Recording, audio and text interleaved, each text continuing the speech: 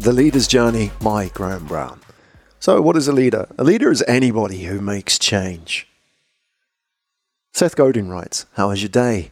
If your answer was fine, then I don't think you were leading." You see, leadership is not a job title. Leadership is a privilege. Anybody who steps up and decides to make change. Change is always uncomfortable, and that's why leadership is hard. If you want to be liked, get a dog.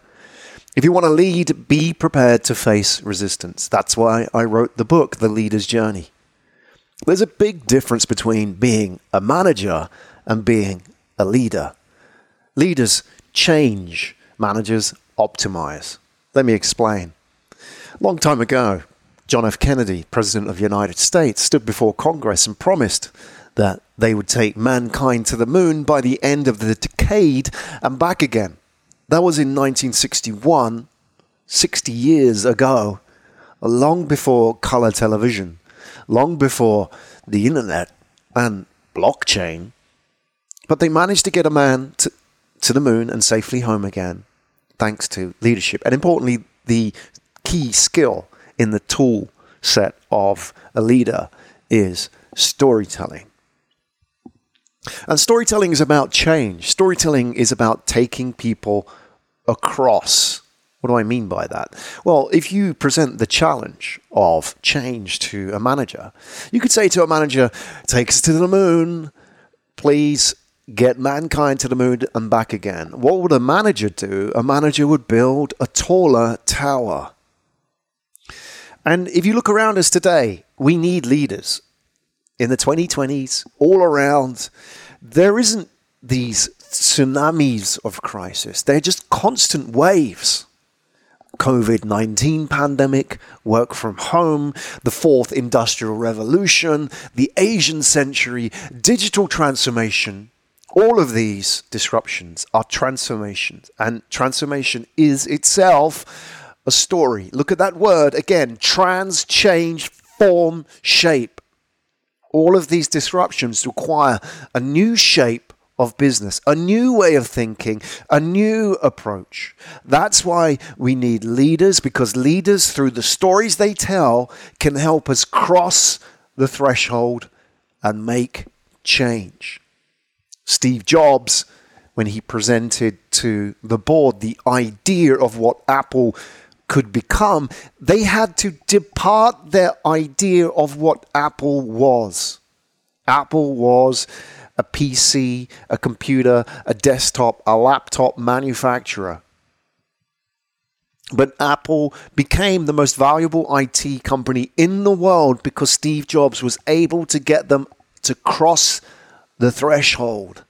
And that is not easy, and that is why leadership is hard. Take a look at the moonshot as an example.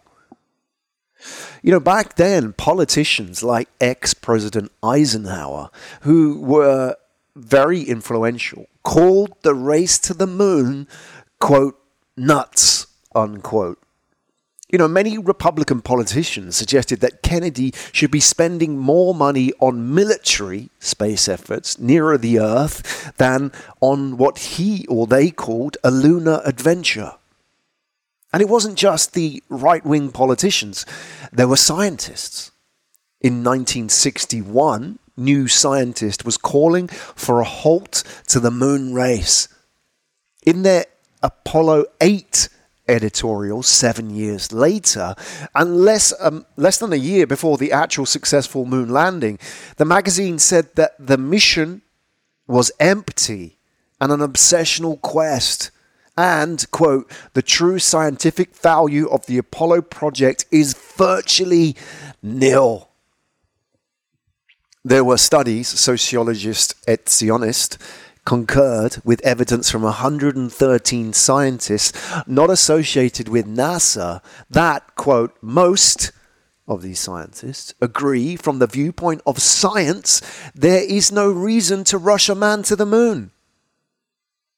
That is the challenge you face as a leader. Every day, experts tell you why it shouldn't be done, can't be done, won't be done. And that is why leadership is not a popularity contest.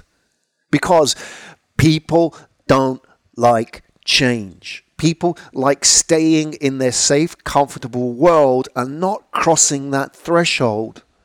Crossing the river requires a leap, a risk. And that is why we need leaders, because managers cannot optimize their way across that threshold.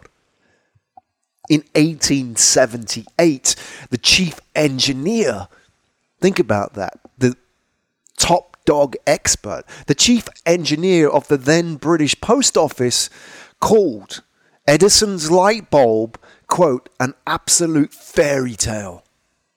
And a parliament committee, the British Parliament, said it was unworthy of the attention of practical or scientific men. A dig, if anything, at their counterparts across the Atlantic. You know, experts tell us what's possible based on what is. That is a fixation on predicting the future based on normalcy. It's called a normalcy bias in psychology. It's the same reason, for example, that the Boeing 787 MAX crashed twice in a year, because the experts concluded that air travel had become so safe that they didn't need to implement the necessary override safety systems, which, upon removal, caused 2 crashes. It's a normalcy bias. The future will be like the past. It's an optimization of the past. And you can't optimize your way across the river. You have to take a leap of faith. Experts told us the same when the great discoverers, the great adventurers set out to discover the world in, obviously, a very imperial narrative. Colonists, the world was already discovered. But in the context of the Europeans going and discovering the world, many experts told us that the world was flat. And if we've believed them, we never would have explored it. You know, around us leaders, there are smart people, experts. If you go back and look at some of the greatest leaders of our time, Martin Luther King, Gandhi, John F. Kennedy, Steve Jobs even, they've all faced adversity and hardship and rejection. And if you look at the 6 stages of the leader's journey in my book, you'll see that rejection is a core part of the transition. It's the 4th stage in the leader's journey. The stepping up, stage 1, the depart, stage 2, the crossing of the threshold, effectively. Stage 3 is the adventure, the challenge, the rocky road. Stage 4 is the rejection. The rejection being the point at which your trusted, quote unquote, network, connections, people you thought believed in you, turn their back on you. Or you have to leave them behind. And that's why, if you look at the leader's journey, that stage 4 becomes a pivotal, defining moment in your transformation. Meaning, at that point, you realize what is true and what is not, because you have created this reality, this interpretation of the world around you based on many of the narratives that you have inherited from the people around you. And yet those people around you reject you. And now you have to step back. And this is where most people fail. This is where startup founders fail. This is where leaders fail. This is where politicians fail. This is where so many people fail. Because the hardship of leadership is actually easy. It's easy being a startup founder and just hustling and doing 15-hour days. That's easy. The hard part is rejection. The hard part is having to leave people behind. The hard part is having to say to those people, you're not part of this, and I'm going to have to take this on my own. That's hard because we are social by design, and therefore the worst outcome for any individual, confident or not, is to be rejected, to be ostracized. You know, if you look at society, if you're a criminal, we put you in prison. And what do they do to the worst criminals in prison? They put them in solitary confinement. Rejection. That's the worst punishment for the worst people in society. And therefore, we feel that pain. That working 12, 15 hours a day, knocking on doors, that's not pain. That's just hard work. The pain is rejection. The pain is being unpopular. And therefore, that pivotal moment in the hero's journey, that stage 4, becomes a defining test. Is your belief strong enough? Do you believe? Do you have enough faith that you will make it to the next stage? Because this is the test. If not, if you cannot pass through, then you will not have made change. And most people turn back. It's too hard. In 1965, Martin Luther King, who I believe is one of the greatest orators of all time, and probably one of the most influential figures of the 20th century, Martin Luther King was involved deeply in the civil rights movement of the United States. In 1965, according to Gallup, the pollsters, they found that Martin Luther King's rating was 45% positive and 45% negative, net zero. There were as many negative critics of King as there were positive supporters, right? Back when he was in it, back when he was making change, he wasn't seen as some kind of gift to American history that he is now. 30 years later, in 1999, at the turn of the millennium, Gallup found King to be the second most admired person in history. Imagine that. What happened? Because King was dead now for 30 years. But now he had gone from being just zero, net negative, to now being the second most admired person in history. Because that's the point. Leadership is not a popularity contest. Leadership is choosing the path of most resistance. It's about committing to a story that may be unpopular, divisive, and importantly, misunderstood. Now, leadership isn't just about conversations about what we need to do. It's about the future we need to create. And that is the power of leadership, telling the story of where we need to go. Look at the leader's journey, the 6 stages in my book. Stepping up, picking yourself, stage 1. The depart, the crossing the river, the crossing the threshold, the leaving of comfort, stage 2.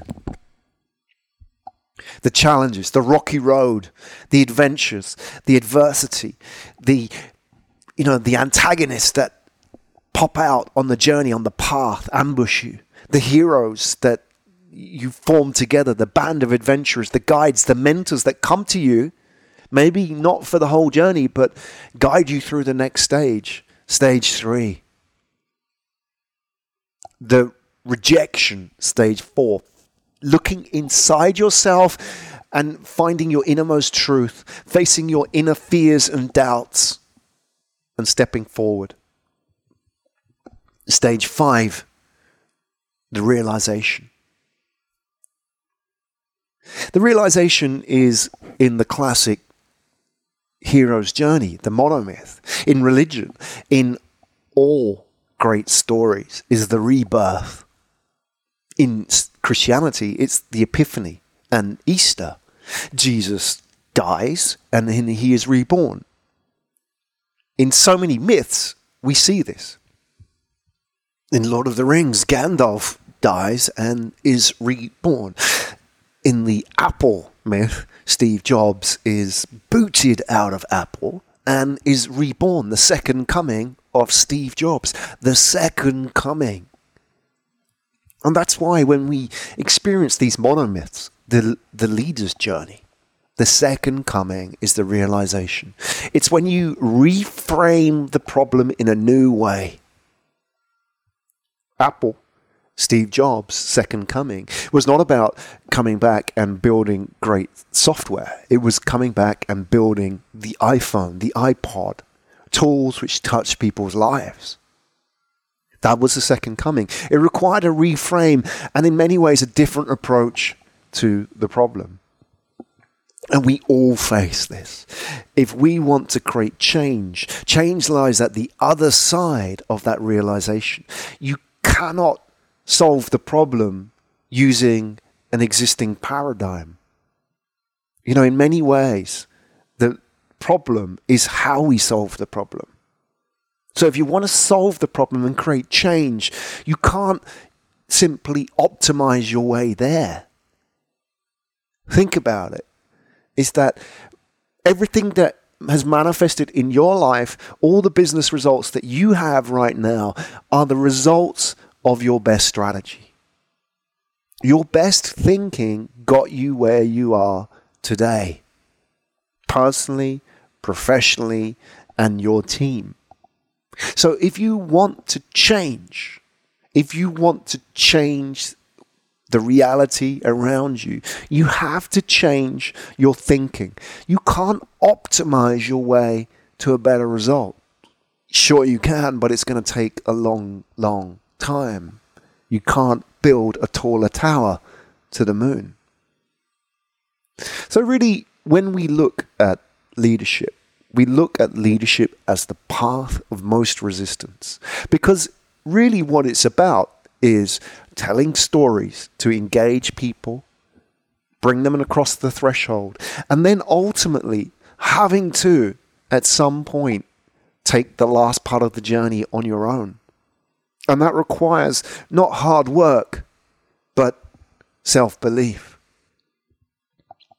Success in the last part of the journey requires a simple formula. Is the cost of not changing greater than the cost of changing? For leaders, this could be simple. If the cost of not changing is too high, then they will make change. Yet, a lot of people worry too much about what other people think. We worry about the expectations of other people.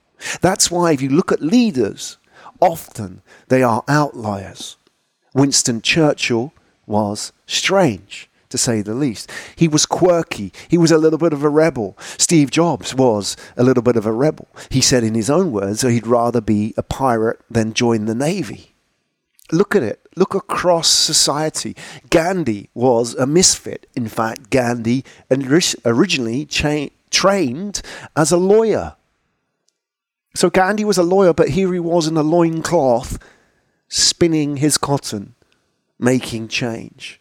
And that is the quality of a leader. And I feel that this is something that we need to look inside ourselves and embrace, because if you want to lead, what's holding you back isn't necessarily a lack of skill, but the opinions of other people. Do you care enough about those opinions? Do you care enough about being popular? Because if you do, you won't make change. Leadership is not a popularity contest. Because if you look at the crazy ones, as Steve Jobs calls them, and as Jack Kerouac called them, you know, they're the ones that make change. Why? Not because they're crazy. Not because they're somehow weird. That's not the reason why we change. The reason why we change is because they care less about the opinions of other people. They are the outliers, the holy fools, the deviants, the positive misfits. For them, it's all about taking people where they need to go rather than where they want to go. So here's to the crazy ones, the misfits, the rebels, the troublemakers, the round pegs in the square holes, the ones who see things differently. They're not fond of rules, and they have no respect for the status quo. You can praise them, disagree with them, quote them, disbelieve them, glorify or vilify them. About the only thing you can't do is ignore them. Because they change things. They invent. They imagine. They heal. They explore. They create. They inspire. They push the human race forward. Maybe they have to be crazy. How else can you stare at an empty canvas and see a work of art? Or sit in silence and hear a song that's never been written? Or gaze at a red planet and see a laboratory on wheels? While some of them may see them as crazy ones, we see genius. Because the people who are crazy enough to think that they can change the world are the ones who do. From the writings of Jack Kerouac. And if you enjoy this podcast, please subscribe. You know what to do on your favorite iTunes or Spotify platform. Be More Human by Graham Brown.